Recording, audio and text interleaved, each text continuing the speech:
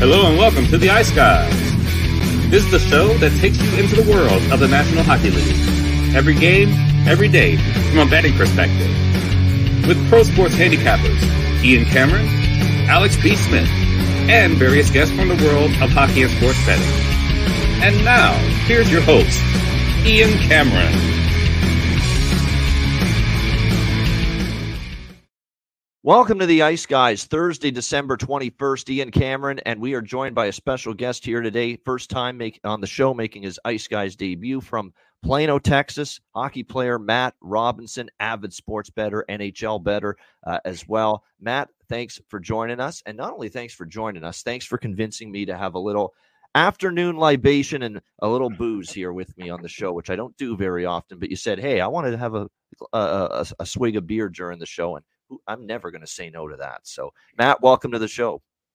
Thanks for having me. Yeah, super excited to be here. Glad I could convince you so that I didn't have to have a beer by myself. But yeah, super excited. Been watching the show for a while and happy to jump into it. No doubt. Happy to have you. So talk about how Matt Robinson got into his love for hockey growing up, how you got into playing hockey and the years you've spent playing hockey, all that good stuff. Tell our audience. Yeah. So I grew up in the Dallas area, Plano, Texas, to be specific, about a half hour north of Dallas. I'm a 92. I'm 30 years old. I'll be 31 actually on Saturday. So birthday's coming up. But so I was, 3-4 when the Stars moved from Minnesota. And then obviously they won the Stanley Cup in 99. I was 7 years old. That really kickstarted hockey, not just for me, but the whole town or the whole city of Dallas. I think at the time there was maybe one rink with 2 sheets of ice. And I think now there's upwards of 10, 11 rinks, all with 2 sheets. So I grew up playing youth hockey in Dallas, ended up playing juniors in the North American Hockey League for a couple of years. Also spent some time in the AJ out east, the Atlantic Junior Hockey League, not to be confused with the Alberta League. And then I ended up just playing club hockey at the University of Arkansas. I thought my competitive hockey was over after that, and ended up jumping on a team out here in Reno, Nevada, playing a little senior A. So still playing hockey, still loving it, but also getting into sports betting over the last couple of years as well. So, no doubt. What was it like being playing at Arkansas? I'm fascinated because Arkansas Razorbacks, I mean, we know football, basketball, huge. How did it feel like with the hockey? Was there, a rabid following, even if it was a smaller following? When people were going to the games there at Arkansas for your hockey team, it was probably the people that truly, truly loved hockey and had the passion for it, right? Yeah, it was great. We had some great local fans, obviously a decent following from the school. Our rink was a little bit off campus, so that was always tough getting people out there. But when they'd come, they definitely were loud. We played in a smaller arena, so it wasn't super hard to pack. And my first year there, we were just Division III club in the SEC. So obviously anytime Ole Miss, Alabama was in town, we had a good crowd. And then we ended up moving to D1 where we played in the same conference as like Arizona State, Colorado State. So that year, obviously some bigger name schools in the hockey world, and then also some awesome road trips out west. So, but yeah, it was great. But obviously you grew up in Texas, so you became a Dallas Stars fan, and you're part of that movement, Matt, that I assume where hockey started to really become more popular in the state and in, obviously, the Dallas-Fort Worth area with the emergence of the Dallas Stars moving there from Minnesota when they were the North Stars. They go to Dallas in the mid-'90s, and it doesn't hurt either that they were a pretty good hockey team right away in the mid-'90s, leading, of course, to the Stanley Cup victory in 1999, beating the Buffalo Sabres. The now Hall of Famer, of course, Ken Hitchcock, head coach of that Dallas Stars team. Now, you were only, if I'm not mistaken, 7 years old at the time that they won that Stanley Cup back in 1999. Any memories whatsoever of that era, of that team specifically? Yeah. Obviously some big names on that team. Joe Nieuwendyk, Modano, Brett Hull had the game winner. Some big brutal guys, Matt Machuk, Craig Ludwig, who I actually played AAA hockey for. He was one of our assistant coaches.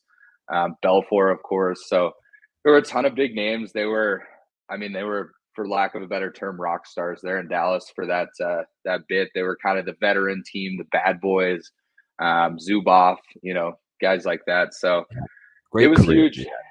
Yeah, and he was unbelievable. I mean, that guy would play 35 minutes a night, no problem. And but yeah, it was awesome. And I think to your point, that really kickstarted Dallas hockey. And so the guys that were 6, 7, 8 years old at that time, you see guys like Blake Coleman, Stefan Nason in the NHL. Got both of them on my cards tonight. So it's sort of triggered hockey. And I think that my age group and, maybe the year or two on each side kind of really got started. And now you're seeing Dallas produce guys that are in the draft each year. So it's been awesome to see. You know what's been crazy is that we have like multiple viewers and listeners of this show that are Dallas Stars fans. It's like actually, I think of all the fan bases, like if we had to tally up which viewers and listeners, which of them had the most, which team they cheered for the most, I think Dallas would be up there among our fan base. We have a lot of Stars fans in our viewers and listeners. Now, obviously, there's a shit ton of Leaf fans, so that's not surprising at all. A few Montreal fans, a Buffalo fan in our chat, real deal. I'm a Buffalo fan growing up, Sabres, my team. And we're heartbroken from that 1999 series. And it doesn't matter the sport. Dallas just beats Buffalo head to head in these big time series or big time sporting events, whether it's a Stanley Cup final, whether it's multiple Super Bowls in that same decade when Dallas beat Buffalo, the Cowboys over the Bills. So just pretty crazy. Dallas is just Dallas likes playing Buffalo. Well, in the championship scenarios, playoffs, they do. Just this past weekend, I don't think the Cowboys enjoyed playing the Bills all that much, but that's another story there. But yeah, cool stuff. And talk about just your team. Well, actually, you know what? We'll save that because they're on the card. You can talk more about the Dallas Stars later on in just a bit. But how about sports betting, that side of things? You're into it. How's that been going, and how long have you been into it? Yeah. So I think coming out of college, which would have been 2018, sports betting sort of started to take wind. Obviously, being out in Nevada now, there's casino sports books. You made the right decision. You got to get the hell out of Texas. Texas is dragging their heels, and I know there's tons of people I know frustrated about how the state of Texas hasn't gotten with the times yet. Yeah, and there's rumors Mark Cuban's hoping to bring sports betting to Texas. That's what I'm hearing. So, but yeah, got into it a little bit. Nothing insane. It's always been kind of with fun money and. But I found, initially I think I was betting more football, college football. And then I kind of found that, I have a little more insight in hockey. I watch a lot of hockey games. So, if I'm going to throw on a game with two teams that maybe I don't care about deeply, you throw the over on, all of a sudden you're a fan of both teams. So I think that's been kind of what the turning point for me. And, it's something I enjoy doing for sure. And now you've stumbled upon this great hockey betting show that's on 7 days a week called The Ice Guys. That's even going to get you into NHL betting even more than you already are, in all likelihood. And just like all our viewers and listeners, it's been a great run. Let's recap last night, and then we'll put Matt's handicapping acumen to the test here on this massive Thursday card, and it is a huge one for sure. But briefly on last night, and we're just going to go quickly through last night's games because we got a huge card to talk about today. Credit to the Washington Capitals pulling out a close one against the New York Islanders. But the headline development from that game is yet another winning wager with the draw in a New York Islanders game. Draw Island, Thailanders, whatever you want to call them. It just continues to pad our wallets with these plus 350 ticket winners on the draw. It's just been a phenomenal run betting these Islanders games to the draw, and it was great to see that come through. A 3-2 win in overtime for the Capitals in that game. Winnipeg taking care of business against, a struggling Detroit Red Wings team. Just can't get out of their own way, but there's a lot of issues right now. Obviously, they've been missing Perron. That's not an excuse. They should have enough up front with DeBrincat. Larkin's back now. Patrick Kane had a pretty good night, but unfortunately, the defensive side of the puck is where things are going south for Detroit right now. 5-on-5 defense hasn't been good enough.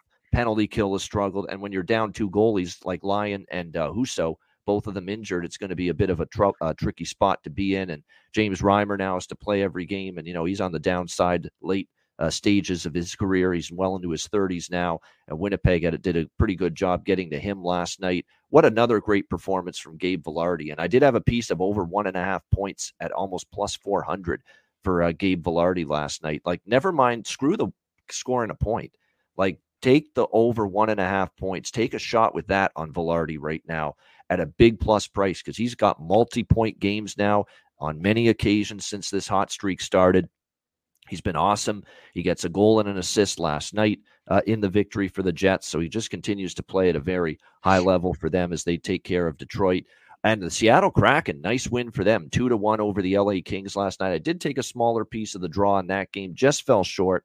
But Seattle gets the 2-1 win. What a performance from Joey Daccord. I think he's the one you got to thank for winning that hockey game. He was spectacular, 41 saves in the victory. LA was pretty much the team that had controlled the play, heavily outshot, heavily outchanced Seattle. They had the puck more often. They were in the offensive zone more often. And it was just a gutsy win for Seattle. You know, they did get outplayed, but sometimes when you have your goalie rise up and steal the show, like Joey Daccord did, you're going to be able to win some of those games. So credit to Seattle. They also caught LA in a back-to-back situation. They played in San Jose the night before and then back home in Seattle. I'm not going to use that as too much of an excuse for LA. And LA can't be too disappointed. They played well. They just couldn't beat Joey Daccord, who had an exemplary night in net. Matt, do you have any thoughts from the 3 games last night?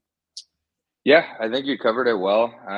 I was pretty surprised to see Washington beat the Islanders. I think the Islanders are playing well, but I do think Washington's kind of turned things around. In that second game, I had Winnipeg -1.5, so that was a nice little hit.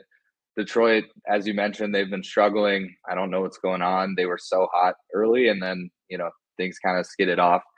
And then I caught the first half of the Seattle game, ended up going to bed pretty early, had some early meetings. But Joey Daccord, ASU Sun Devil, my little brother plays hockey down there. So always love to see him be successful. And he's another guy, not only does he stand on his head and win them games, but he loves to play in overtime. I think he's like 8 of his last 12 starts have gone to OT, so never a bad draw for him. That's a great stat, man. Look at this guy came prepared. He's throwing out the number of the starts that Joey Daccord's made and how many of them have gone to overtime or a shootout. This is a guy that's ready to go here on the Ice Guys show here in his debut here, Matt. Well done. Here's a question. I'll throw it out to you because I've had this thought percolating in my mind during this little run that Daccord's put together. When Grubauer gets back, do you maybe go 50-50 with the goaltending? Grubauer hasn't been, consistent this year. What do you do with your goaltending situation when Grubauer is ready to get back if Daccord keeps playing like this? Yeah, it's tough. Obviously, they've invested a fair amount of money in Grubauer. He's, his paychecks are maybe a little higher than Daccord's. But I think with goalie, you just got to go with the hot hand. So I think you still ease Grubauer back into it. But if Daccord keeps playing like this, it's going to be tough to not give him the favorite on at least the majority of starts, and then see how Grubauer reacts to back-to-backs and things like that.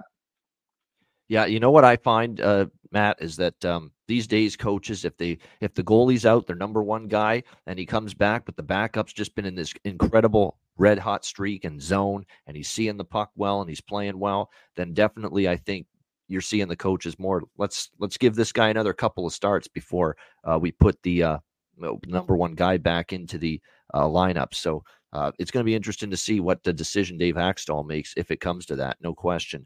All right, let's get into it. It's a big Thursday slate, 12 games, and we will begin with a great matchup here, a matchup of recent Stanley Cup champions. Of course, Tampa Bay went back-to-back a few years ago. There was Colorado in between, and then there was Vegas, the Stanley Cup champions last year. So it's a great matchup here. Golden Knights and Lightning. Tampa Bay -120 home favorites, 6.5 being the total in this game. I don't know. It's a tough game here because you got Tampa Bay better at home this year. No question, 9-3-3 compared to just 6-10-2 on the road. Coming off a 6-1 shellacking over the St. Louis Blues, just dominant for the Tampa Bay Lightning from start to finish the other night against St. Louis. A very impressive performance, and talked about Gabe Vilardi being red hot for the Winnipeg Jets. What Nikita Kucherov is doing right now, it's just absolutely astronomical. 2 more goals for him the other night in that victory against St. Louis. It's almost like he's guaranteed to score 2 points every night right now. Like, you've been betting the over 1.5 points in every Tampa Bay game with Kucherov this year. You're up. You're up money. You're profitable. That much I can tell you for sure. So he's been absolutely terrific. It looks like tonight, as far as goaltending in this game, keep an eye on this for Vegas. This team just cannot avoid injuries at the goaltending position. Aiden Hill's already out, and his return is unknown at this point. When that will be, it's day to day, week to week. And then Logan Thompson ends up getting injured for the Vegas Golden Knights in the game against the Carolina Hurricanes. Now, he was not able to finish that game. Patera ends up coming in, and that's the guy that's next up. So you have no Aiden Hill. You have no Logan Thompson. It's likely going to be Jiri Patera who's going to get the start in net tonight for the Vegas Golden Knights. This is just going to be his third appearance of the season in minimal duty. He has a 3 goals against average and even 917 save percentage this season. So we'll see how he fares here. What a time to make your first official. Actually, I think he's made 1 start this year, yes, but his second start of the year, and it comes against a guy that's been arguably the best goaltender in the NHL for the last decade plus, and Andrei Vasilevsky. So interesting matchup here. I mean, I like Vegas usually. Conceptually, I like Vegas off a loss usually. You like the elite teams when they lost the previous game for a bounce-back effort, bounce-back performance. But you look at this Golden Knights team, and while they are 5-2 in their last 7, they struggled to get past San Jose, needed OT. Same with Calgary at home. They lose to Buffalo. They beat Ottawa 6-3, but Ottawa's obviously been reeling, and they just fired, of course, DJ Smith. And then at Carolina the other night, I thought it was very disappointing. Now, Thompson didn't play great, but they didn't play. That was one of the worst defensive games you'll see Vegas play the other night against Carolina. So I like usually to back really high-quality, elite-level teams, the best teams in the league off a loss. Usually they respond the right way. But, man, with Jiri Patera, a little bit of a wild card. We'll see how he plays in this game.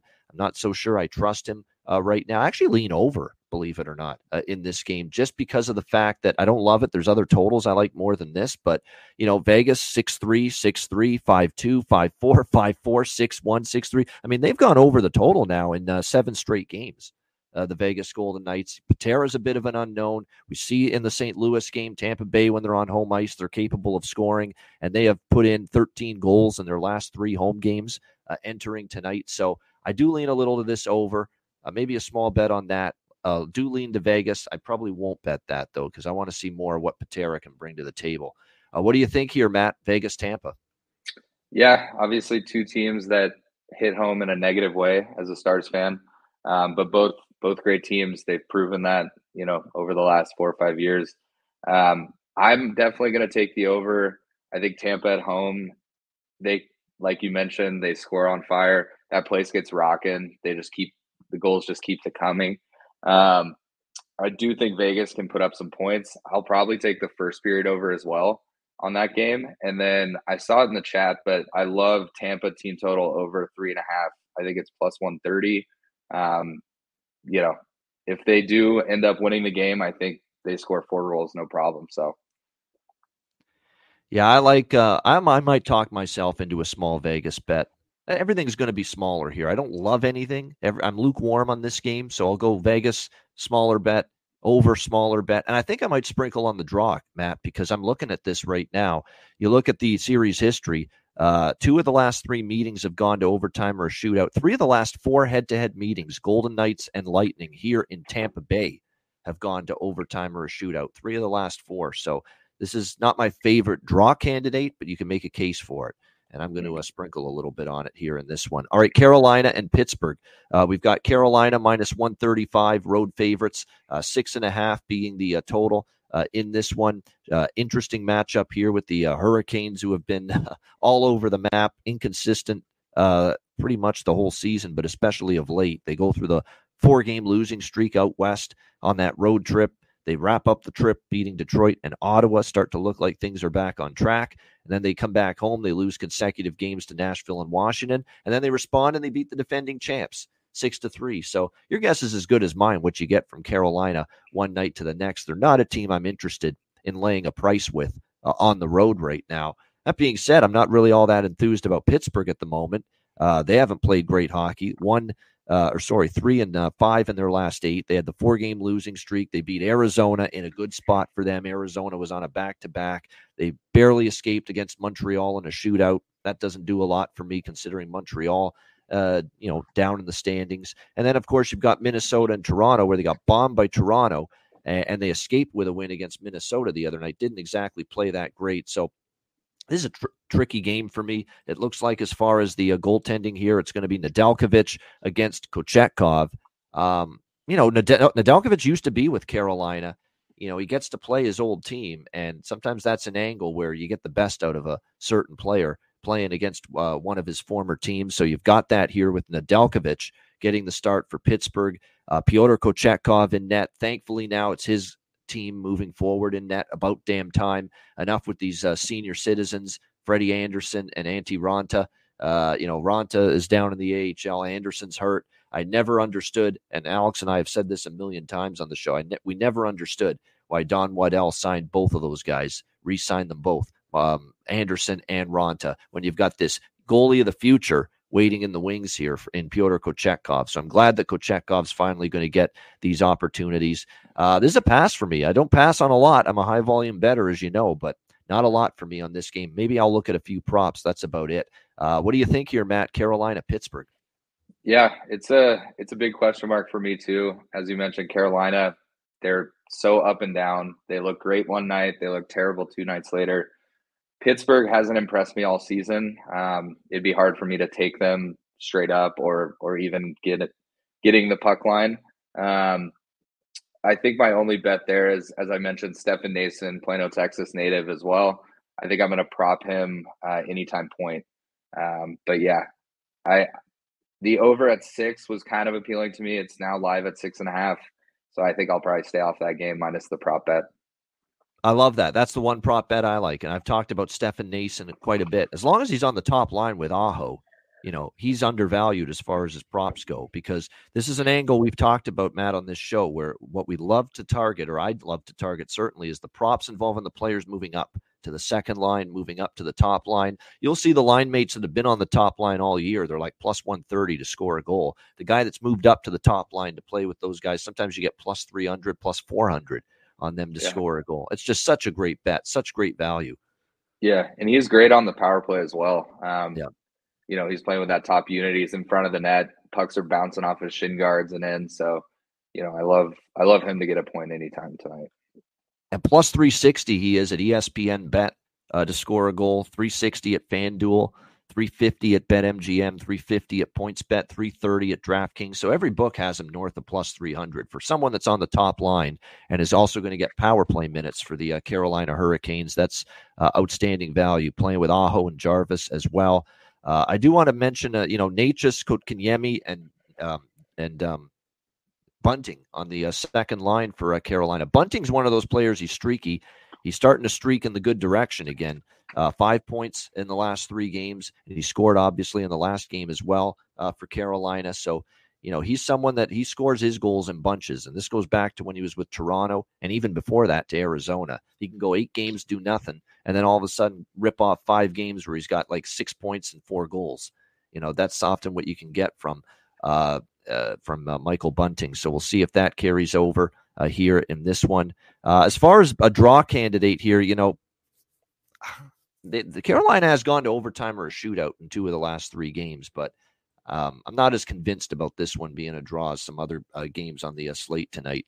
Although with the goaltending matchup pretty even, I wouldn't rule out a small draw bet for me personally in this one, but there's others I like more. Washington and Columbus. We've got the Capitals minus 115, road favorites, 6 the total. The Capitals capitalized, no pun intended, on the New York Islanders last night on a back-to-back, and they got the job done, obviously, in overtime. Now they're in the bad spot. They're on the back-to-back tonight in Columbus against the Blue Jackets, who have the rest advantage. Blue Jackets just completely laid waste to the Buffalo Sabres. I'm disgusted. I was embarrassed as someone that grew up cheering for the Sabres, watching that unfold. An absolute shit show it was for the Sabres in that game. We'll see if Columbus can build on that here tonight against the Washington Capitals. Washington, like I said, coming into this one after the win last night. You look at the Columbus Blue Jackets, and the one thing that concerns me is, and that's why this side is very, very tricky for me, they don't string wins together. And we say this all the time with these teams that are out of the playoffs and the weaker teams in the NHL, Matt. The reason why they're not very good is They're teams that just have a tough time putting wins together. And you look at every time Columbus has won a game recently, they've lost the very next game. Beat Ottawa, lose to Boston. Beat St. Louis, lose to Florida. Hang on against Toronto 6-5, and they lose the next game to New Jersey. I mean, they just don't string wins together, Columbus. That's been their issue here going into this game against Washington. So that being said, Washington favored on the road on a back-to-back. No, thank you. So this is one. I do like this draw, honestly. If you look at it, I think we've got overtime potential here. Washington's got a little draw streak going right now, where they have seen 4 of their last 7 games go past regulation. So 4 of the last 7 Washington games have gone to overtime or a shootout. We've seen 2 of the last 4 head-to-head matchups with the Capitals and the Blue Jackets go past regulation as well. So this is one of the draws I'm more interested in here on the slate tonight. We've got a Charlie Lindgren, Elvis Merzlikins matchup, by the way, in between the pipes here in this one for the Capitals and the Blue Jackets. With the total being 6 and not 6.5, I'm going to take a shot with over here as well, simply because we have series history that 3 of the last 4 have gone over, including some really high-scoring games. In fact, in Columbus, 4-3, 7-2, 6-2, 4-3 in the last 4 games in this building at Nationwide here between these two teams. So drawn over for me in this game. What do you like here, Matt? Washington, Columbus. Yeah, no, I'm definitely on the over here. That Columbus Buffalo game was hard to watch, but did I freeze?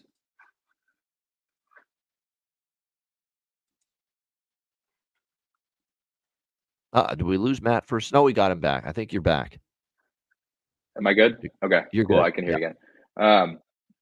Yeah. So after watching that Columbus Buffalo game, obviously you think Columbus is going to slow down a little bit. I wouldn't expect them to put up 9 tonight, but with Washington on the back-to-back, I do like Columbus. I had the money line circled until you mentioned how they don't string wins together, and that is a little concerning.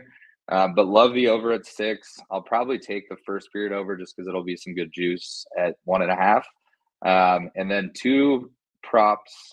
I like Fantilli to get a point tonight. He's back on the top line, so look for him to bounce back. And then Merzlikins under, which I never take, under 27.5 saves. The Caps had a great win last night. They went to OT, but I just don't foreshadow them. I think they'll score a couple goals, but I just don't think they're going to put up 30 shots tonight. So I might hop on that prop as well.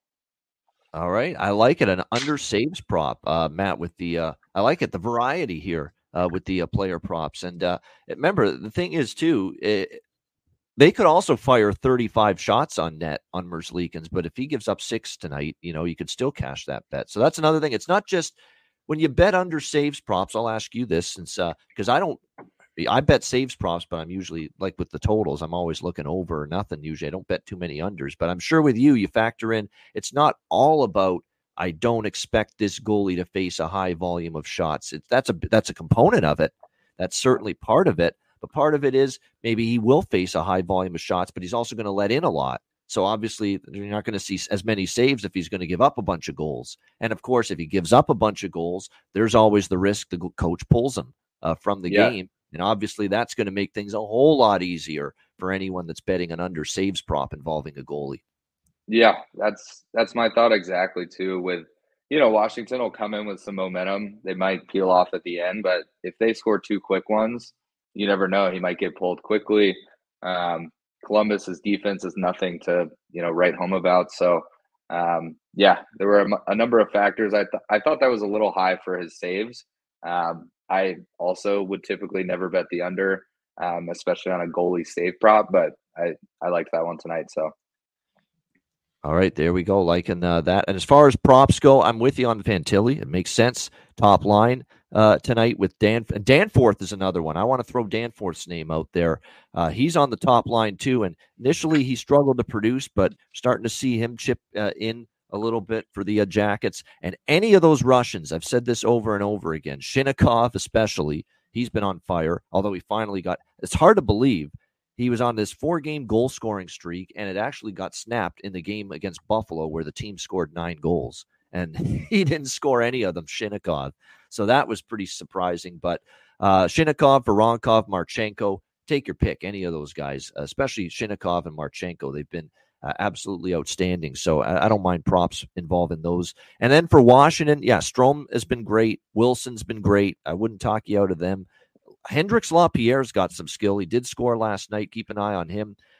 Phillips and Miroshnichenko. Now, Miroshnichenko is someone that's a very good prospect for them. It's a great story, too. This guy was diagnosed with cancer.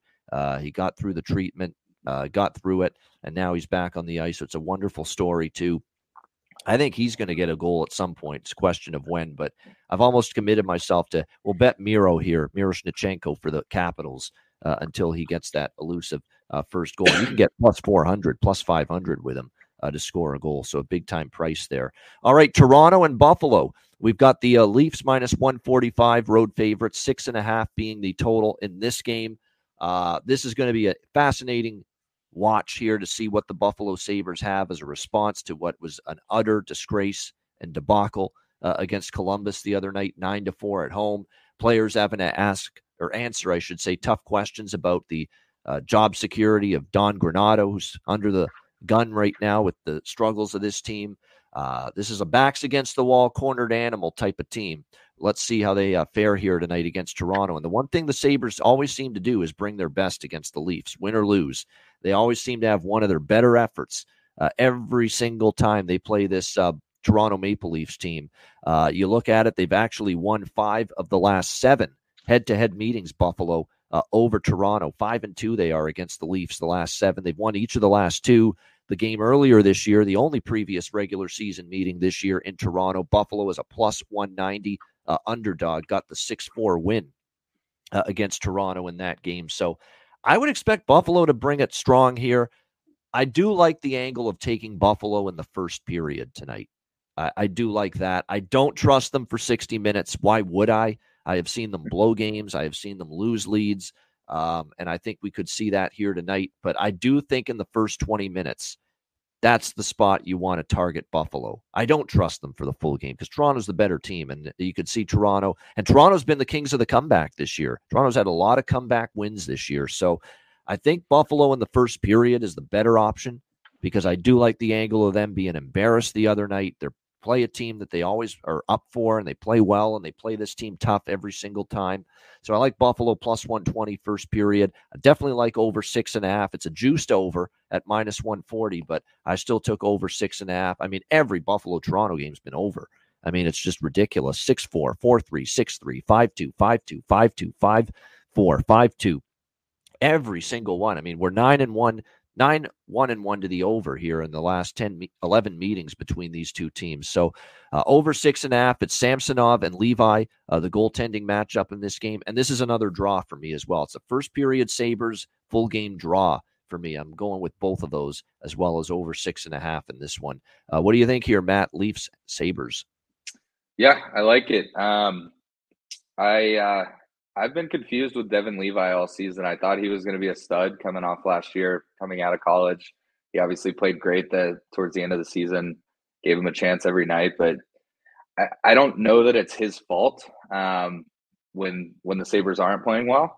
But it's been a big question mark, so I'm definitely on the over. I do like that first period. I think you lose 9-4 at home to a non-playoff team. You've got to bounce back. I like the first period over as well. And then from a prop perspective, Dahlin is 10 in a row on over 2.5 shots. He's hit on the last 10 games in a row. I think it's only like minus 110. So I like that. It's good value. And then it's hard to not take Austin Matthews to score a goal.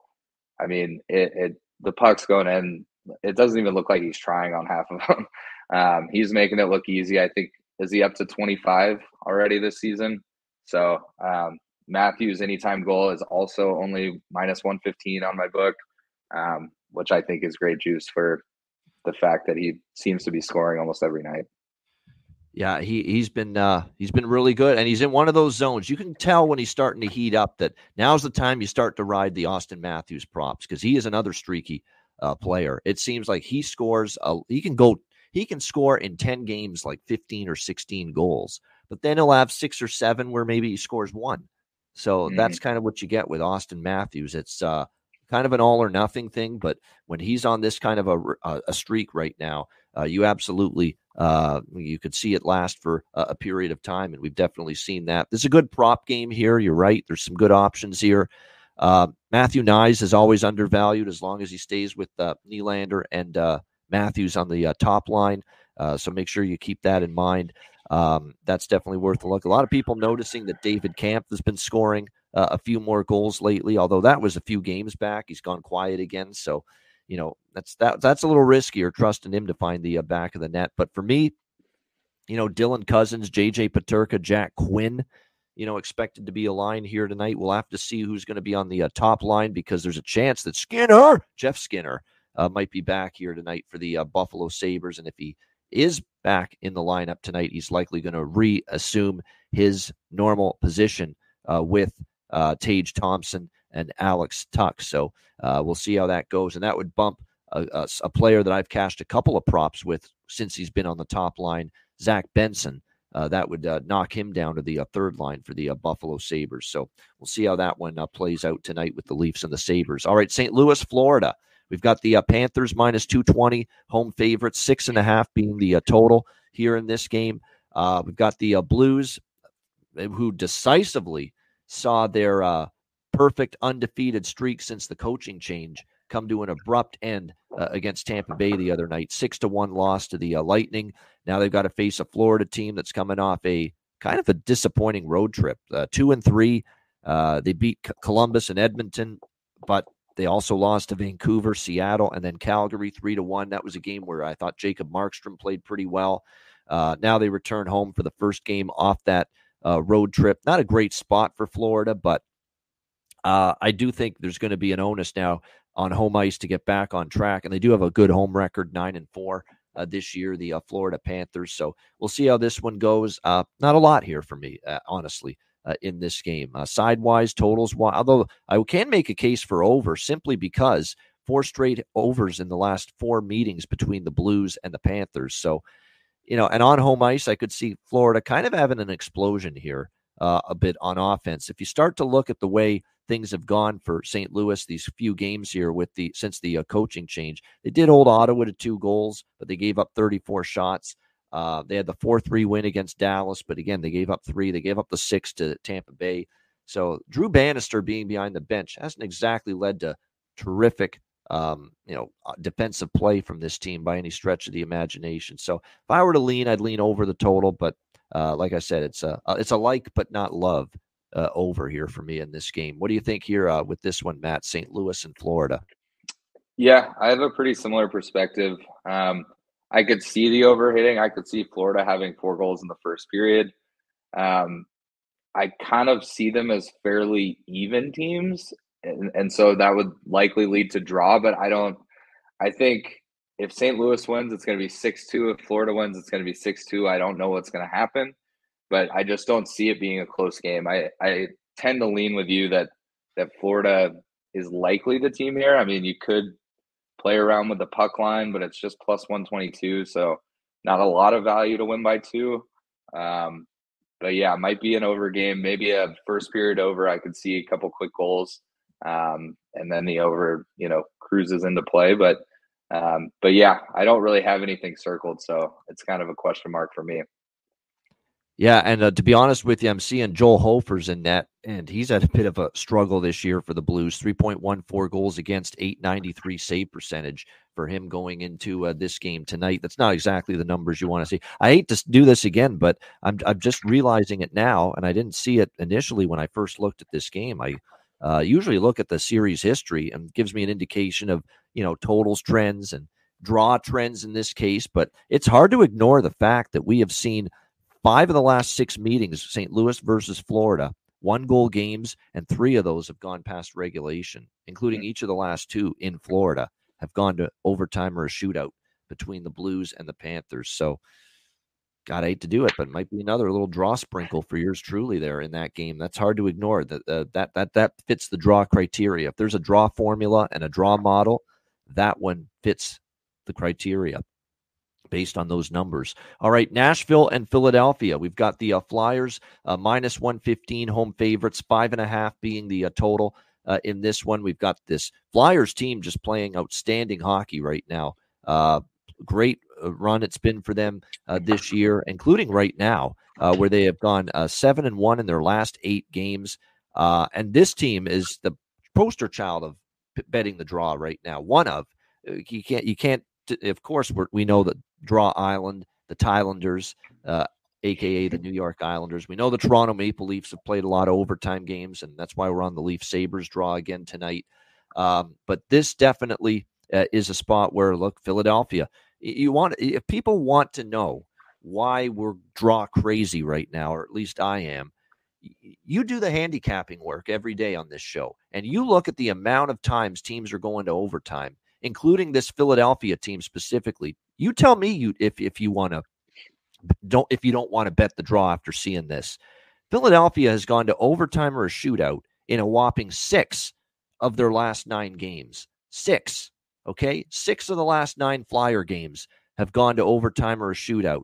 And one of the games that didn't was 1-0 against Detroit, a regulation victory, and it almost got there.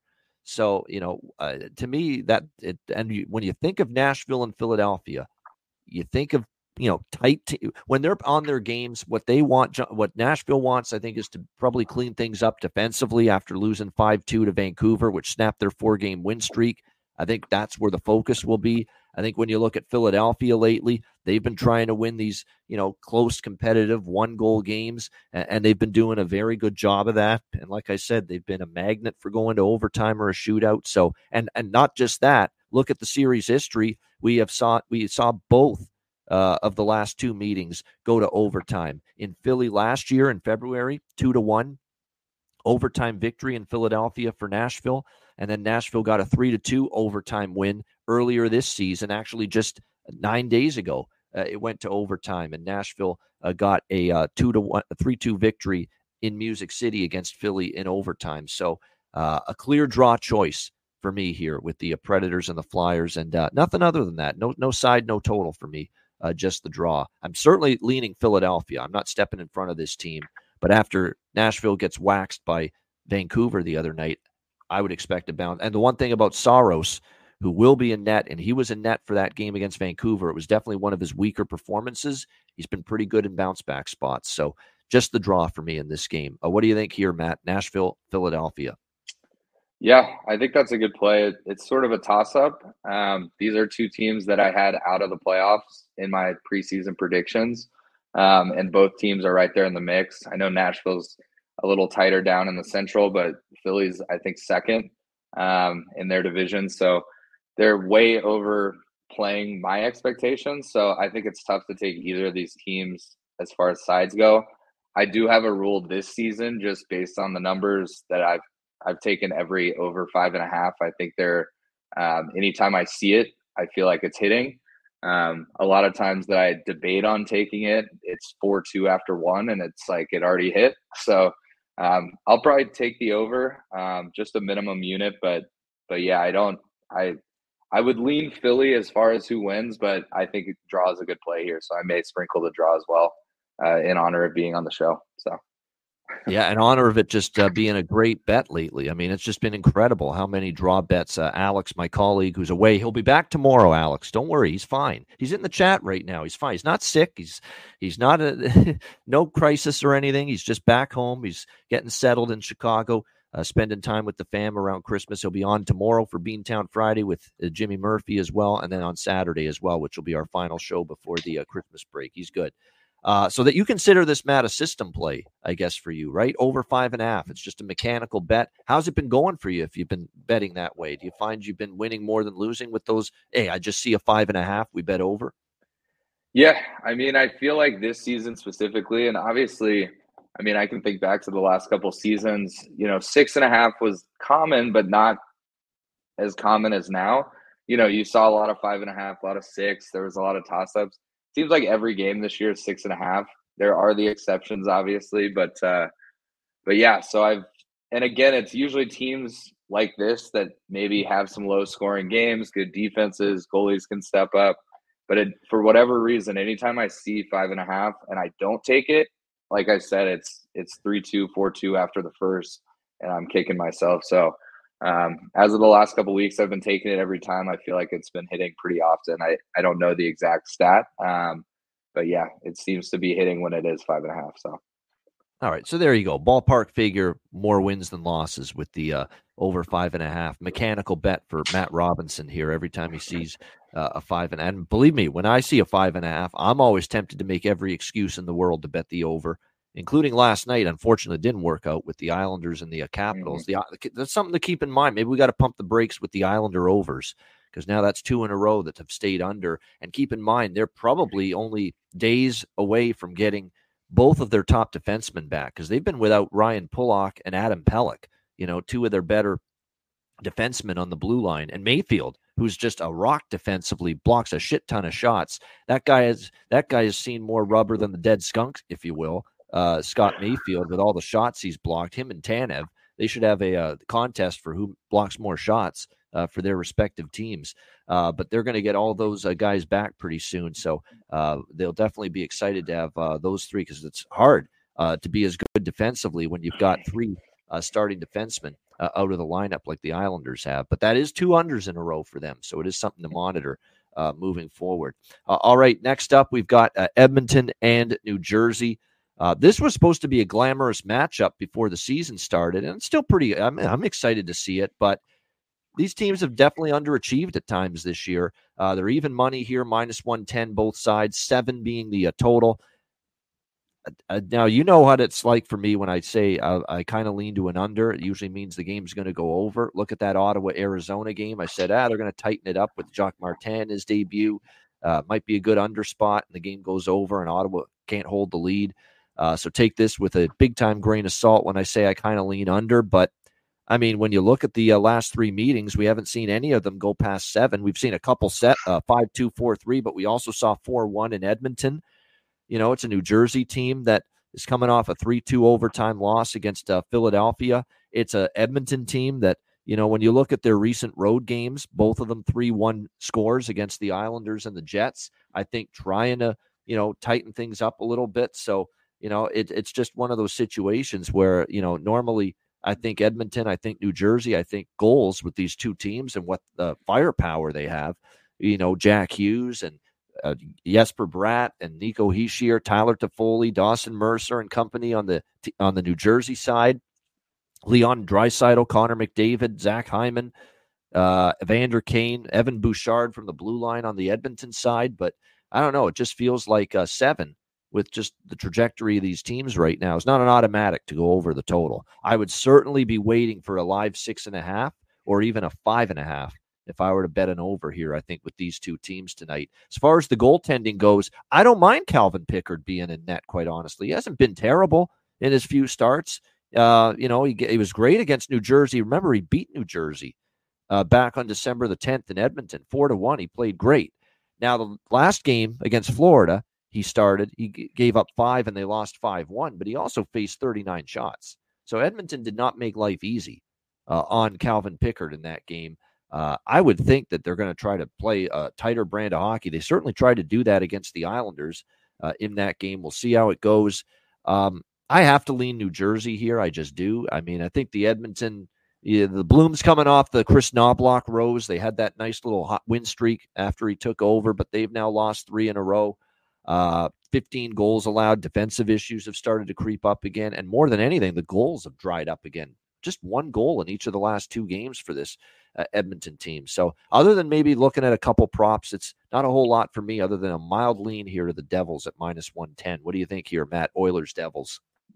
Yeah, I think you hit the nail on the head.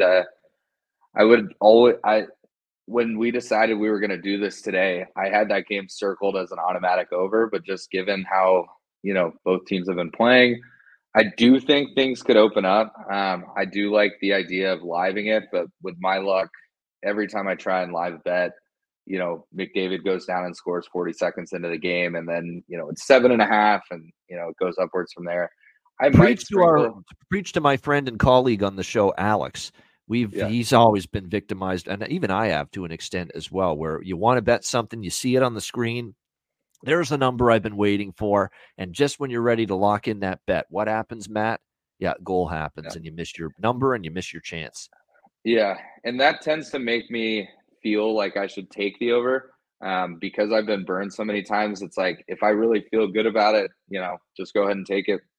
Even at that 7, you've got a good chance to push there if it is high scoring and doesn't hit. I think both teams defensively just haven't looked good. New Jersey at times, it looks like they're playing pond hockey. As you mentioned, they have great firepower up front, but not a lot of hitting out there.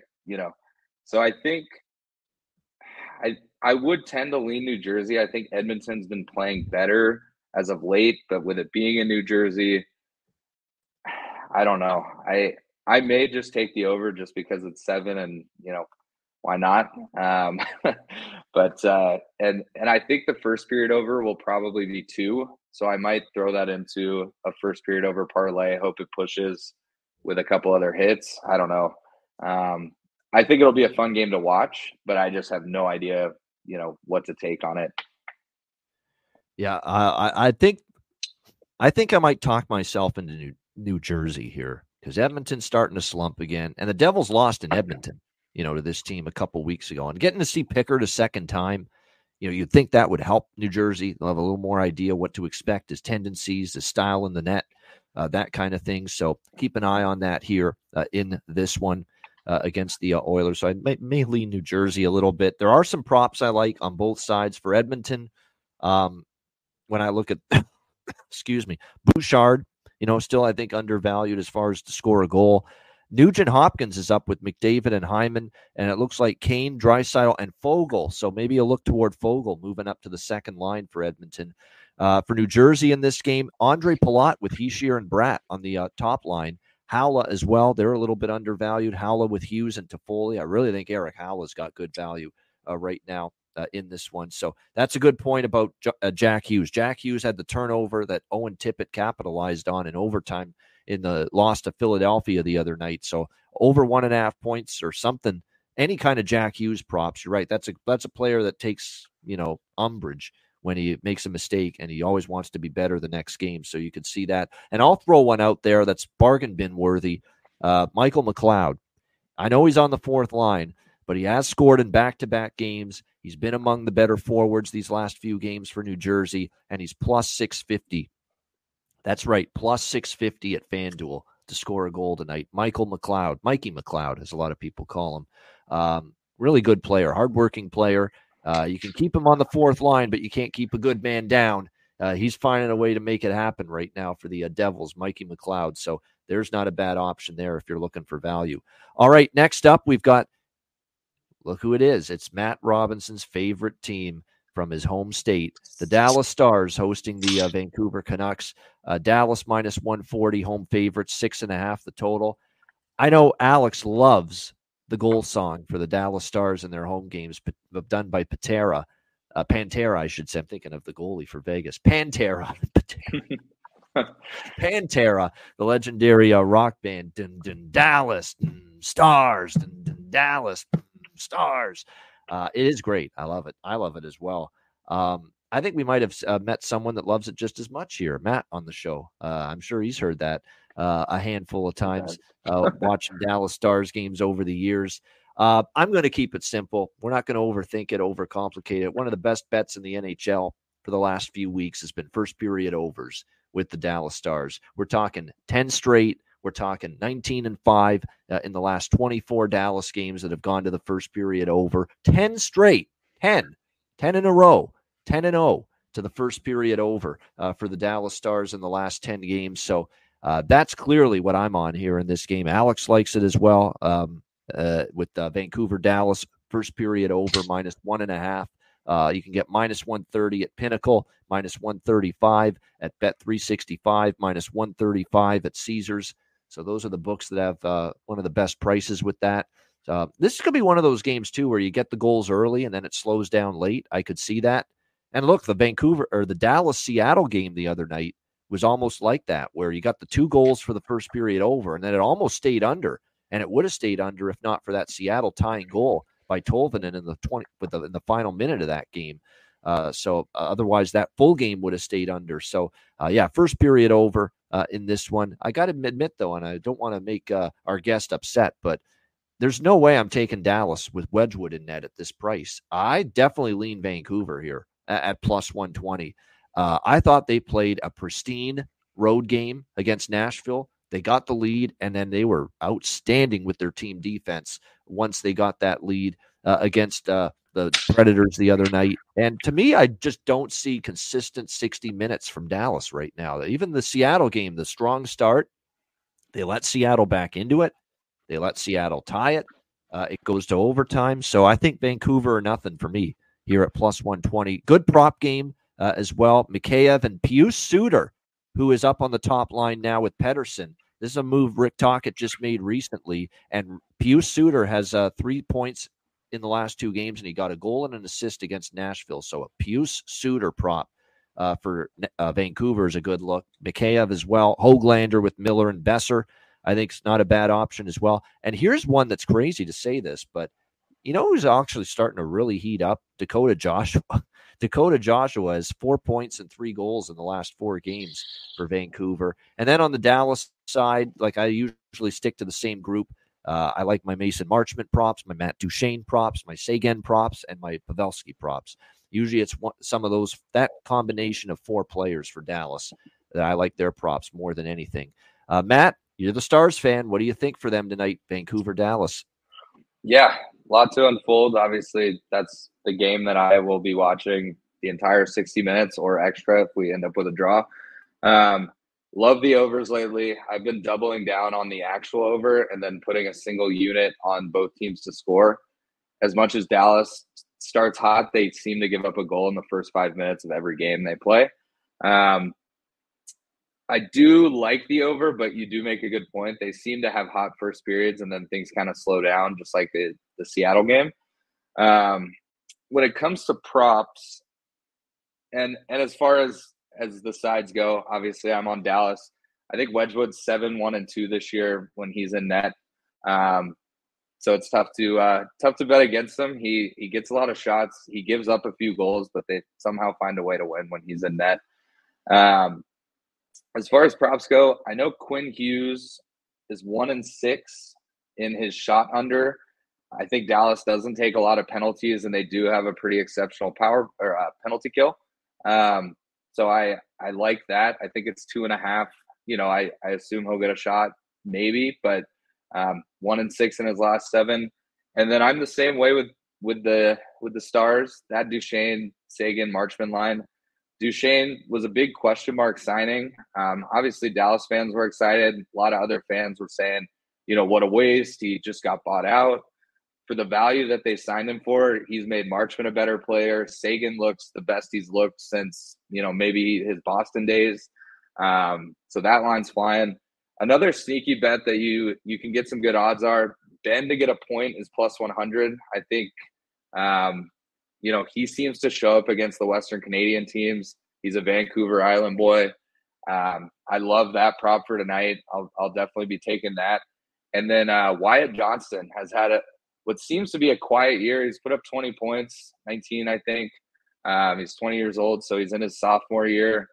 But he's been kind of under the radar, so I think you can get some good odds on him sometimes. In some games, he'll explode from a shots perspective, so sometimes a shot bet, if you can find it at 1.5, it's a steal. But yeah, I love the first period over. I love both teams to score. I know Vancouver has some firepower. I don't think either team is exceptional on D so far this season. So yeah, I mean, I'm hoping it's a 8-2 Dallas win, but in reality, I think it could be a 4-2 maybe with an empty net pushing it over. So yeah, I'll be all over Dallas per usual, but I will put in that Quinn Hughes under bet as well to make me feel like I'm taking some Vancouver, even though it's hoping for less shots. To me, it feels, Matt, like, and this is not me being anti-Dallas. This is the odds makers being anti-Vancouver. I mean, plus 120 right now for this team. Like, what am I missing? What am I not seeing? Is this some kind of team that just should be treated like an absolute, fraud? I mean, they're it's almost like they think Vancouver's is complete fraud pricing them like this. Like, this is a team that is playing great team hockey. They've played this way. They're 22-9-2 for fuck's sakes. Like, what do you want from this team at this point? 22-9-2. They got a good enough road record, 10-6-1. They've had a great home record, but the road record's above 500. They've won more than they've lost on the road. They're 6-1 in their last 7 games coming into tonight. They've won 7 straight head-to-head meetings against the Dallas Stars. That's another thing. Dallas just hasn't been able to beat this team. Like, this is just, to me, disrespect. Disrespect. As my colleague on the NBA show that I do on Pub Sports Radio says, Dutch, that's dis-motherfucking respectful. That's exactly what the odds makers are being here with the Vancouver Canucks. So for me, that's a very hard proposition to turn down, getting them plus 120 right now. With Demko in net, by the way, tonight as well. With Thatcher Demko in net as well, who's had an absolutely outstanding season. He's in the Vezina conversation right now if the season were to end today. So, I'm going to add on a little Vancouver, and I certainly like the first period over as we've been riding that. No question. All right, Montreal. And by the way, the props, I mentioned them already, so we can move on to Montreal and Minnesota. Minnesota minus 180, home favorite, 6 the total here in this game. Minnesota, credit to them, man. That was after the loss to Pittsburgh the night before. They played Boston, a Boston team that's kind of struggling, was looking to bounce back, and Minnesota gets the win, 4-3 in overtime against the Bruins. I cashed the draw with that, and we're starting to notice now, we're seeing identity start to form with this Minnesota team under John Hines. It's a team that really plays a lot of close games right now, and we are seeing that. Look at what we have seen from this team, really, as of late. We've seen 2-0 against Vancouver. They lose a 4-3 one-goal game with Edmonton. They did have the shutout against Seattle, but Seattle was struggling at the time, and since then, 3-2 Calgary in a shootout, 2-1 over Vancouver in a shootout, 4-3 loss in regulation, but a one-goal game against Pittsburgh, and a 4-3 overtime win against Boston. So we've got Minnesota playing tight, competitive hockey night in and night out with their opponent. We got a Montreal team that they've won 2 in a row, 3 of their last 5, back-to-back wins against the Islanders, and a very nice road win for them against the Jets in overtime in the recent meeting. Minnesota's owned them 6 straight meetings that they have won the Wild over the Canadiens. So I don't know if I like Montreal, but I lean that way. I think the price is a little bit too high for my liking on Minnesota with what we've seen out of the Habs lately. It's going to be Sam Montembeault and Philip Gustafsson, your goaltending matchup tonight. Still Spurgeon Brodin out on the blue line, and also Matt Zuccarello for the Minnesota Wild, which is unfortunate, obviously. He's one of their better players, one of their top 6 forwards, 6 goals, 22 assists, 28 points in 28 games this season. So he's been a point-per-game player for the Minnesota Wild, and he's out now long-term due to injury for the Wild. So there's a little shake-up with their lineup combinations tonight, Minnesota. It looks like the top line is going to be Kaprizov, Eriksson Ek, and Boldy. Foligno, Rossi, and Hartman now is going to become the second line for them tonight in this one. I lean to Montreal, but I absolutely like the draw here in this game. This is definitely, to me, a draw candidate. With this matchup, Canadians and Wild. Again, shop around. We always point out, FanDuel is the book primarily where you want to be betting the draws with these NHL games because the prices there seem to be better than anywhere else as far as betting the draws are concerned. So at FanDuel, for instance, with this Montreal-Minnesota game, you can get plus 360 with the draw in this game. It makes sense to me. Minnesota, they've gone to overtime or a shootout in 3 of the last 4 games, and all 4 of those games were one-goal games decided by exactly 1 goal. So absolutely they're a draw candidate. And Montreal, 3 of their last 5 games have gone past regulation. So they've been in a little mini overtime or a shootout mentality in the last 5 games. So draw for me with Canadians and Wild. What do you think here, Matt? Montreal, Minnesota. Yeah, I had draw circled. That's of the whole slate. This is probably the one I'd pick. I would lean if I was taking money line, probably Minnesota, but like you mentioned, there's minus 180. Montreal can very easily win this game. So usually when I'm back and forth like that, I tend to go draw. And especially, being on the show, you're the draw king. So I think I'm going to go draw here. I don't hate the over at 6, but I could also see this being a 2-1 overtime win. So I'll probably stay off the over. With Boldy playing on that top line, I like Boldy anytime point. I think he struggled through the beginning of the season. Once the new coach came in, I think that kind of helped his confidence a little bit. Maybe getting a fresh start. He looked great in the playoffs against Dallas last year. I mean, they struggled to put points on the board, but he was all over the ice. So Boldy anytime point and draw would be my play from this one. Yeah, Boldy, and I'll throw one out there for Montreal. This guy couldn't find the back of the net worth a damn and just couldn't buy a goal for all season, really. And all of a sudden, here he is now with 3 goals in the last 2 games for Montreal. And I say, ride it again, Josh Anderson. He's found his way for the Montreal Canadiens all of a sudden, and that's the way it works. That's the way it works. You go like 15 games without a goal. You can't buy a goal. You hit the post. You hit the crossbar. Goalie's robbing you blind on a nightly basis. You miss the net. You shank a shot. Whatever the case may be, there's just all kinds of opportunities, and the puck just doesn't go in. And now all of a sudden for Josh Anderson, for Montreal, here he is with 3 goals in the last 2 games. So ride the wave. You still get a great price, by the way, plus 340 for him to score a goal tonight. So absolutely, worth a look as far as the player prop market here. All right, the Ottawa Senators, who did not get it done in the debut of Jacques Martin as the interim head coach and Daniel Alfredsson, the Senators legend, as an assistant. They're taking on Colorado. We've got the Avs minus 170 home favorites, 6.5 the total in this game. And I ranted about this because I had Ottawa first period and a little bit more on the full game with Ottawa the other night. That game they blew to Arizona, up 3-0. They end up losing 4-3. And I said after that loss on yesterday's show, for Jacques Martin, he's used to playing a defense-first system. When they get a lead, you sit on it, you defend the lead, and that's it. You just try to park the bus. Well, that doesn't work in 2023. They've eliminated obstruction. They've eliminated all the ability to hook and hold and do all that shit you could do pre-2004 lockout, which is when Jacques coached Ottawa the first time, late 90s and early 2000s.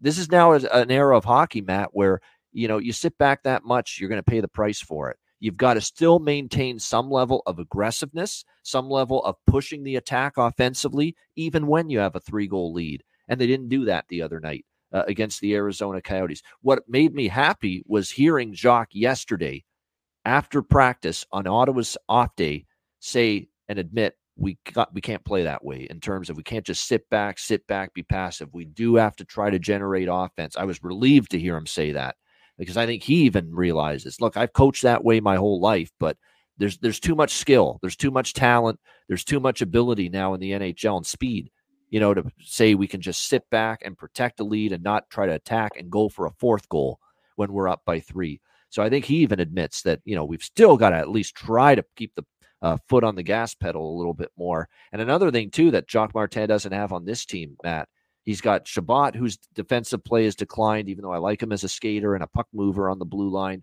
He's got Bernard Docker, who's a prospect that just hasn't developed at the level and the rate the Ottawa Senators hoped he would. And then they've got a bunch of middling defensemen like Zub, and they've got, Brandstrom hasn't really progressed as much as you would think. And they've just got a bunch of middling defensemen. Jacques Martin, when he was coaching Ottawa at all those playoff years with them and great teams, he had Zdeno Chara, who was just coming into his own as a shutdown, rugged, physical defenseman. He had Wade Redden, who was excellent, both ends of the ice, offensive and defensive defenseman, and fucking Chris Phillips, who was one of the best all-time shutdown defensemen in Ottawa Senators franchise history. In terms of shutting down opposing teams as a defenseman, I think Chris Phillips is number 1 in franchise history. I don't think there was anyone better at doing that than Chris Phillips. So he doesn't have anything like that on this team, on the blue line. So that's the thing. You want to play Jacques Martin hockey. Well, can you do it with this personnel? Can you do it with this feeble bunch that you have right now on the blue line? I'm not so sure. So it's a work in progress. He's got to try to drill the system in, and he's got to do it on the fly because they're on a road trip right now. So it's not easy for Jacques trying to get this team to just be sound and be sturdier in their own end right now. That being said, Colorado is not let's lay minus 170 with team right now.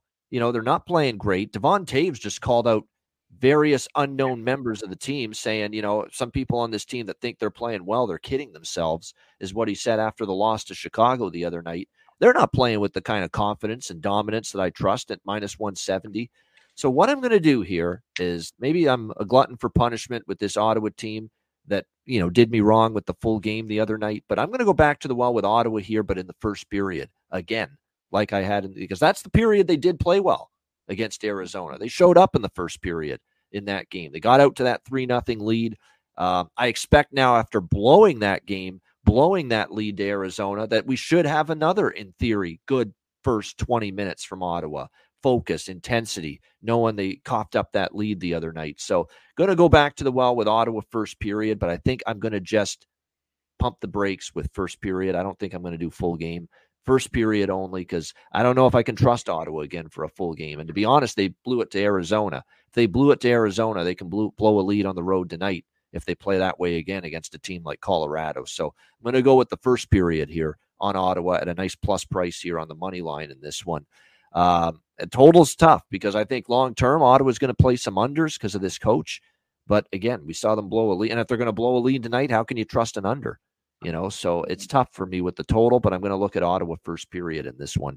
What do you think here, Matt? Ottawa, Colorado. Yeah, I think those are some great points. I think, I do think Ottawa comes out with a hot start, but at the same time, I've seen, player call outs and interviews. I was going to mention the Tays comment. I've seen that work wonders. It's happened a few times in Dallas in the last 10 years, and things really come back quick. I think both teams to score in the first might be my play, as opposed to Ottawa money line, just because I do think Colorado will have some jump. They are at home, the Mile High City. It's always a bit of an advantage. I actually like there. that. I like that. I agree. I think that makes sense. The first period, both teams to score. Yep. Yeah, and I do think Ottawa will come out strong after the loss. I do think Colorado comes out fast. As you mentioned, Ottawa's defense, there's nothing exceptional from a shutdown perspective. I think Sanderson's a great defenseman, kind of a Cale Makar style player, heavy in the offense, skates the puck well. I don't think either goalie has blown me away at any point this season. So that will be my play. I might sprinkle the over. I'm kind of back and forth on it. You mentioned parking the bus. As a Stars fan, when Rick Bones was there, he obviously took the team to the Cup. He was great in the playoffs. They were sort of built for the playoffs, and I do think you can play that style a little more in the playoffs. You can get away with a little more from a penalty perspective. But I know that a lot of Stars fans would agree with me that it was frustrating, a lot of regular season, going into the third up 3-1, 3-2, and then all of a sudden they're in overtime, just playing too defensive. So I do think Ottawa will maybe snap that tonight. I think he may push for them to stay on him, which would lead me to maybe an over, maybe a 3-3 draw. I don't know. I think I wouldn't take Colorado given the minus 170, minus 175, depending on the book. But I sort of lean Colorado to get the win. But I think this one could go high scoring. So I'll probably jump on the over, and definitely both teams to score in the first. Yep. I after what I saw against Arizona, I could only lean over. But my thought process is, when he starts to finally drill in this better defensive process with Ottawa, you'll eventually see unders. But it might take until they get home for them to start to figure it out, because it's tough to instill a new system, and it's still a coaching change on a road trip, especially a long road trip out west like this. So that's why I said, people are saying after the Arizona game, I'm not betting on Ottawa the rest of the season. Well, you can never truly act that way and say that, because it's a long season. There's going to be ups and downs, smiles and frowns, for every single team. And maybe you just got to give Ottawa an opportunity to get back home after this road trip, and then let Jacques Martin work with some practice time with the team and see if that maybe gets things going. Yeah, it's a good angle that Cuban mentions in the chat here. MacKinnon is 2 goals away from 300 in his career. So what that means is, he's at 298. If you think he goes the extra mile to get that milestone tonight, 2 goals for MacKinnon at plus 600. Yeah, I mean, I could see it. It's not bad. We see that quite a bit. And you're right, most of his goals are at home. So, definitely. He does seem to score in bunches as well. It's like if he scores in a game, him scoring 2 is not unheard of.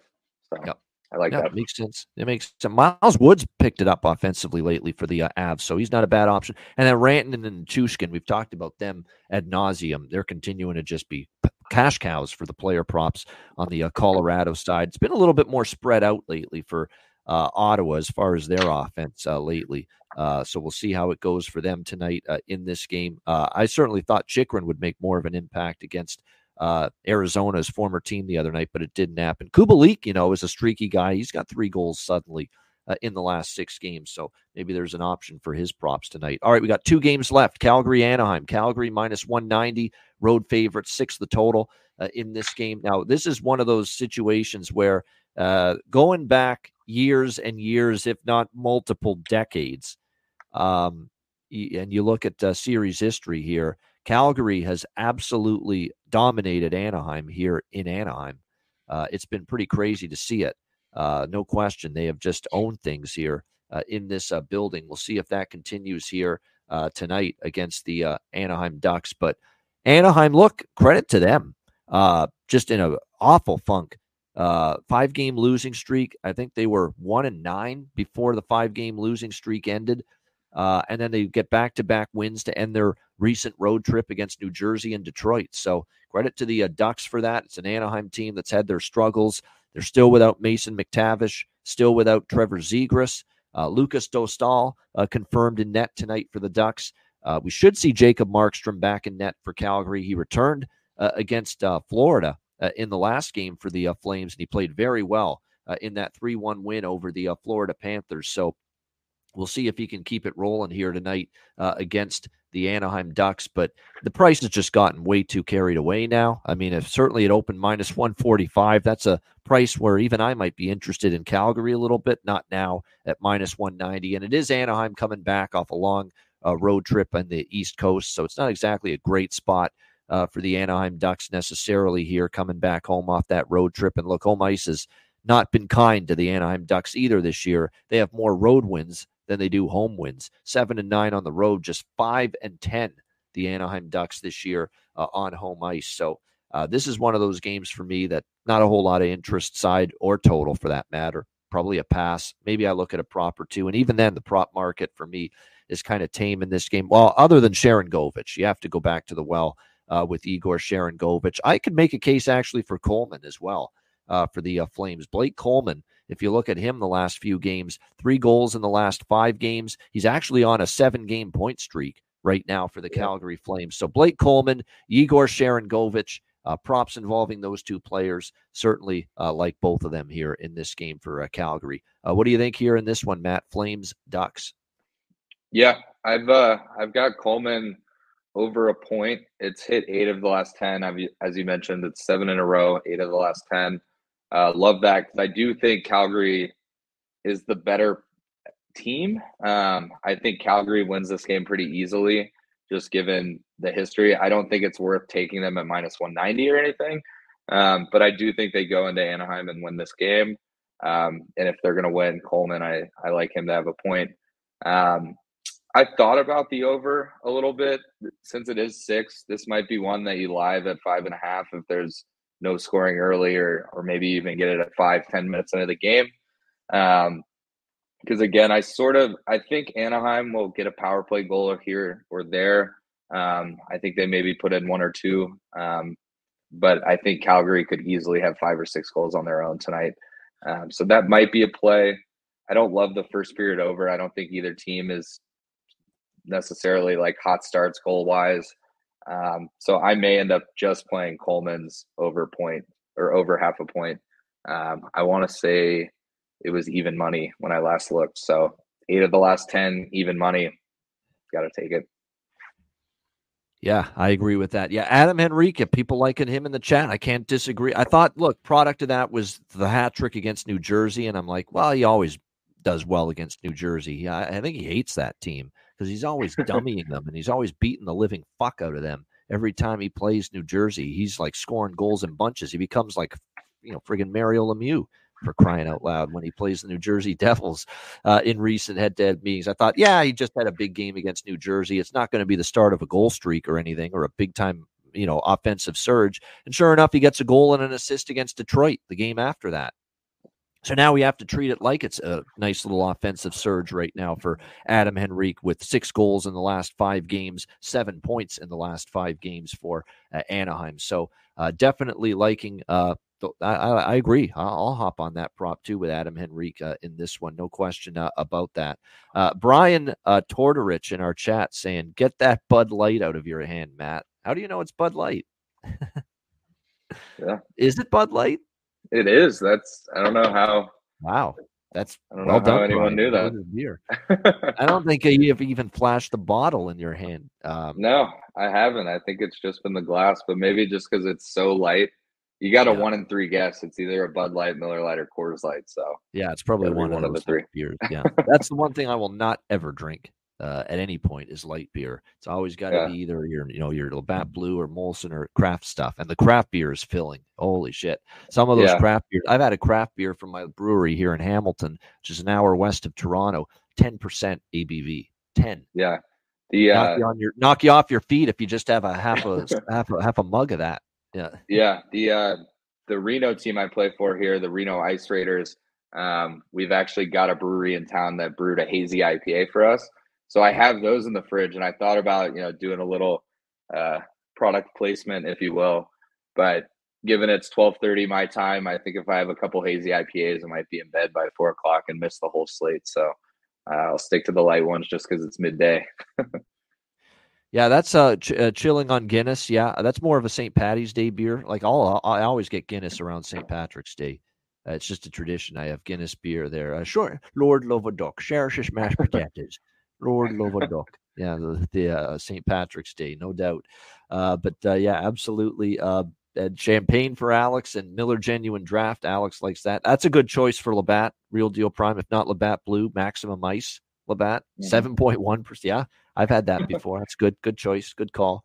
That's a good thing. We've got our viewers and listeners, Matt. I was talking to you about this earlier, but yeah, when we have our betcasts, we're all drinking. We're all booze hounds on the betcasts, and Matt might be joining us for a few of our betcasts in the new year. So we're definitely looking forward to that. It's right up his alley, as you can tell. So and we're excited to have more live betcasts with the Ice Guys show coming up in the new year. All right, let's wrap it up with the final game of this Thursday slate, Arizona and San Jose.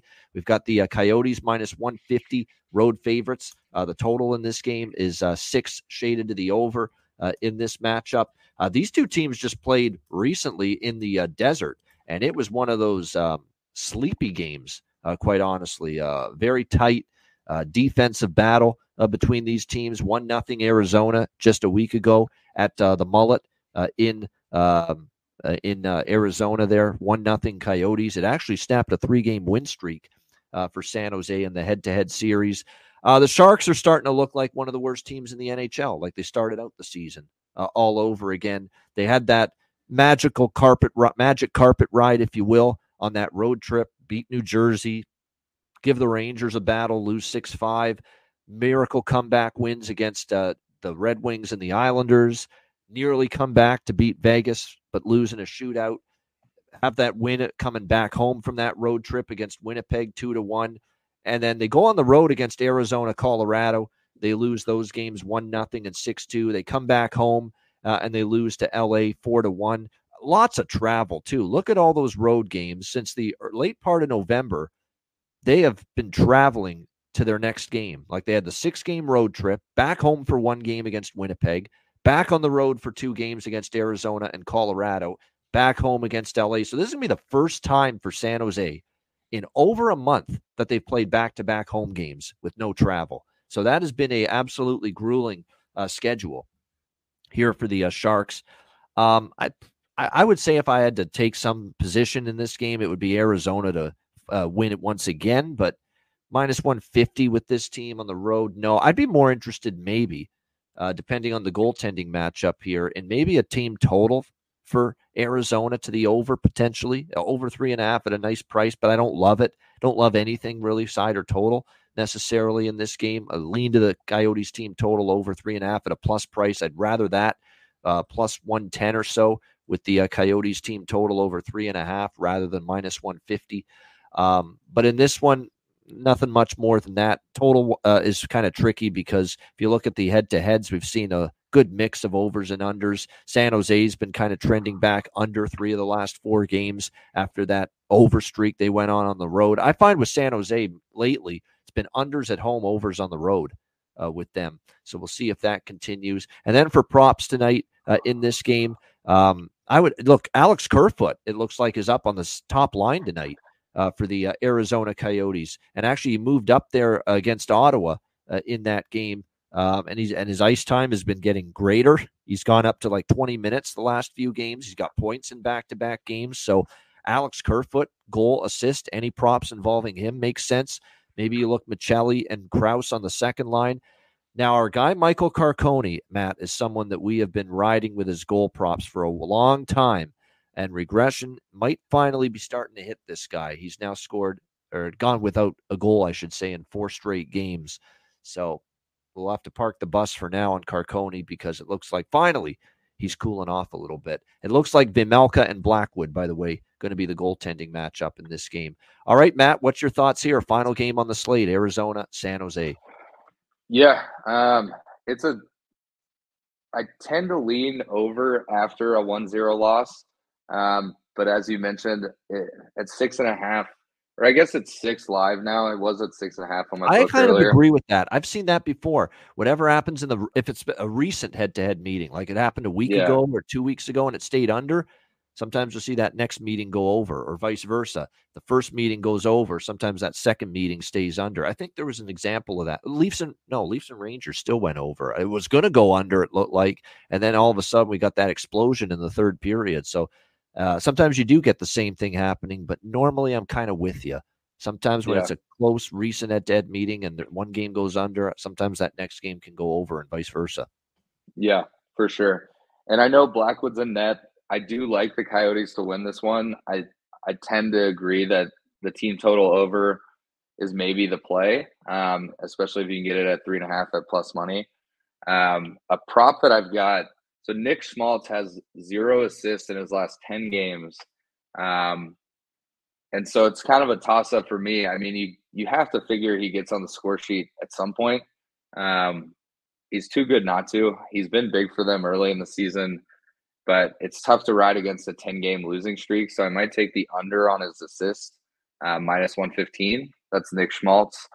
But yeah, that's really it. I mean, San Jose seems to be sticking around. They're a gritty team. You know, you can find ways to complement them, but they stay in games with more or less an AHL roster, it seems like. I've got some buddies out here in Reno that are Sharks fans. You know, they're almost like, okay, we're bad enough that I don't even want us to win. You know, I don't want us to lose a top pick.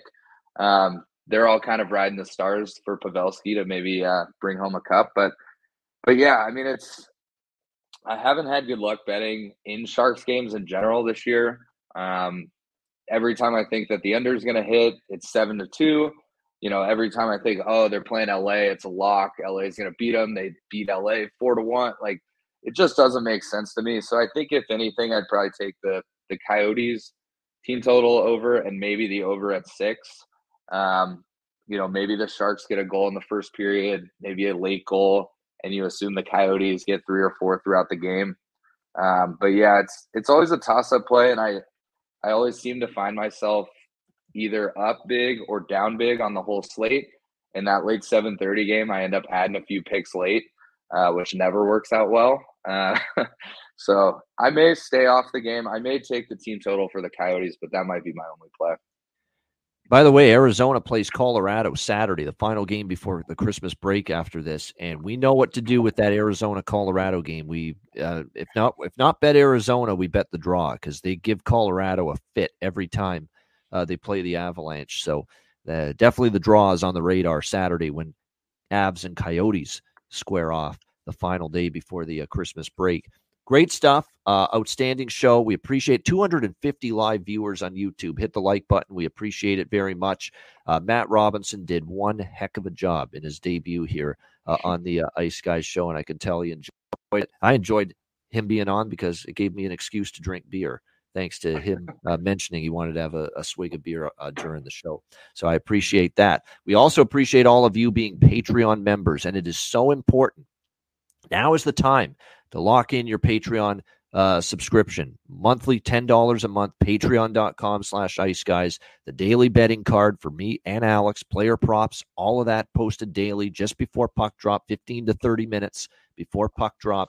Around the 6:30, 6:45 p.m. Eastern is when we get everything posted every day. Daily card posted there. Goalie charts, totals charts, power ratings, and more. We're going to do impromptu bonus live betcasts, bonus shows, bonus videos, Q&A segments, themed videos, exclusive to Patreon members in the new year. So make sure you sign up there, patreon.com/iceguys, just $10 a month. And also check out the Ice Guys store, iceguys.myspreadshop.com. Get yourself some Ice Guys merch and gear for the new year. All right, it is time, and this is Matt's first chance to go to the bargain bin, to go shopping and look for those bargain prices, the bargain bin special of the night. And Matt, of course, as you know, this is any player prop that you like that is plus 300 or better price on this Thursday slate. Have you got one in mind, Matt, for a bargain bin special of the night? Yeah, there's a couple that come to mind. I really do like that McKinnon plus 2 goals, but I think I'm going to take Jamie Benn to score twice tonight. Just given that he's playing against Vancouver, I think it's going to be a high-scoring game. I don't have in front of me what it is, but he's plus 100 to get a point. So 2 goals has got to be what, plus? I was going to say, how about we do this here for you? Because there are some books that have Jamie Benn north of that plus 300 threshold just to score 1 goal. Okay. So how about we play it safe, because he does do well against Vancouver. That is true. That is, if you go back and look, he's done well in terms of finding the back of the net against the Canucks. We can give you at FanDuel plus 330 for Jamie Benn to score a goal. How's that? Let's do it. Yeah, that sounds good. There you go. Jamie Benn for Matt's Dallas Stars, plus 330 for his bargain bin special of the night. Alex mentioned his bargain bin special already in the chat. Ryan Suter. He's been great at just targeting these Dallas defensemen. He's cashed with Esa Lindell and Miro Heiskanen lately to score a goal from the back end for Dallas, and he's going with old man Suter here tonight to score a goal. 13-1 plus 1,300 at FanDuel for Ryan Suter to find the back of the net. So a huge reach down into that bargain bin for a deal for Alex B. Smith for tonight's Thursday slate. For me, with the bargain bin special of the night, I'm going to try to catch lightning in a bottle with this guy. I know he's down on the 4th line, but I'm not going to argue with the results.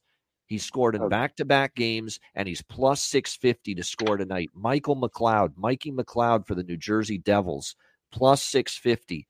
Look, he scored in back-to-back games, and I've seen these New Jersey games. He's in and around the goal crease, the blue paint, making life miserable on the opposing goaltender, getting in his grill, getting in his kitchen, getting them all fired up and agitated, the goaltender. And that's what you want to see from someone that you're looking to bet as far as finding the back of the net is concerned. So Mikey McLeod, New Jersey Devils, plus 650 for my bargain bin special of the night. All right, it is time to wrap things up with best bets. Alex B. Smith's best bet, you know what it is. It's Vancouver, Dallas, first period over. Minus 130, minus 135 is the best price you can get with that right now. That's the best bet for Alex. He'll be back tomorrow on the show. Matt, your first ever Ice Guys show best bet. What do you got? It's tough because that would probably have been mine. I am going to go with, let's see. I think I'm going to go with the first period over in the Colorado-Ottawa game. That's not both teams to score. That's the first period over, right? Yeah, just the first period over. All right, there we go. First period over with Ottawa and Colorado. And look, it went over in the first period and full game the other night for Ottawa against Arizona. That is over 1.5, minus 150. Best price out there with the Sens and the Avs. First period over for Matt Robinson, his first ever Ice Guys show best bet. My best bet, like I say, my best bets, you tread with caution. Obviously, it's been a slump, but we'll see what we can what we can deliver here tonight. I'm keeping it simple here. I'm keeping it simple. Every recent game with the Leafs and the Sabres has gone over the total. I just can't envision it being anything different tonight. Now, you got to lay some juice with the 6.5 here. But I think I actually think the both teams, I didn't mention this earlier about this game, but I think both teams to score in the first period. It's a pretty good look here in this game as well. But let's go with Leafs Sabres, over 6.5, minus 140. That's Toronto Buffalo, over 6.5, minus 140 for my best bet here for this Thursday NHL card. That'll wrap things up. We appreciate everyone joining us. Matt, before we say goodbye and end the show, just some final thoughts from you. Great first appearance. Hope you enjoyed it. Yeah, no, and I appreciate you having me on. This was awesome. It was great to have a beer in the middle of a Thursday, go through every game. I feel like there's a lot of exciting hockey on tonight. I'm hoping for a lot of goals because I'll end up on a lot of overs. But yeah, I appreciate you having me. Happy to jump in anytime. Sounds like the BetCast might be a good fit for me as well. Watch some of the night games and yeah, thanks again. It's been awesome. And especially being on the West Coast like you are in Nevada. Like the main betcasts we have, we go right till the end of the night, like at 1 a.m. Eastern, 10 a.m. Pacific when the late games wrap up. So, yeah, definitely you're welcome to join us for the betcast. And we'll get you on a bunch of times on the Daily Show in the new year again as well. No doubt you did a great job. You were well prepared. You knew what you were talking about. You checked all the boxes. You passed we gave you a PTO, player tryout here, Matt, and you're getting a contract, my friend. How's that sound? Fuck yeah, I'm pumped. There you go. Awesome. Exactly. You made it. You made it onto the team. You made the Ice Guys family. You made the Ice Guys team. Good stuff, Matt. Awesome job. Shout out to everyone in the chat. Thanks for joining us. A reminder, the Ice Guys is live 7 days a week, Monday to Friday, 2 p.m. Eastern, Saturday and Sunday, noon Eastern. If you can't watch the show live, download the Ice Guys podcast in audio form on all major podcast platforms. For our special guest, Matt Robinson, we'll be seeing more of him in the new year. I'm Ian Cameron. Have a great Thursday night. Enjoy the games and good luck, and we will talk to you again tomorrow for a Beantown Friday edition of the Ice Guys.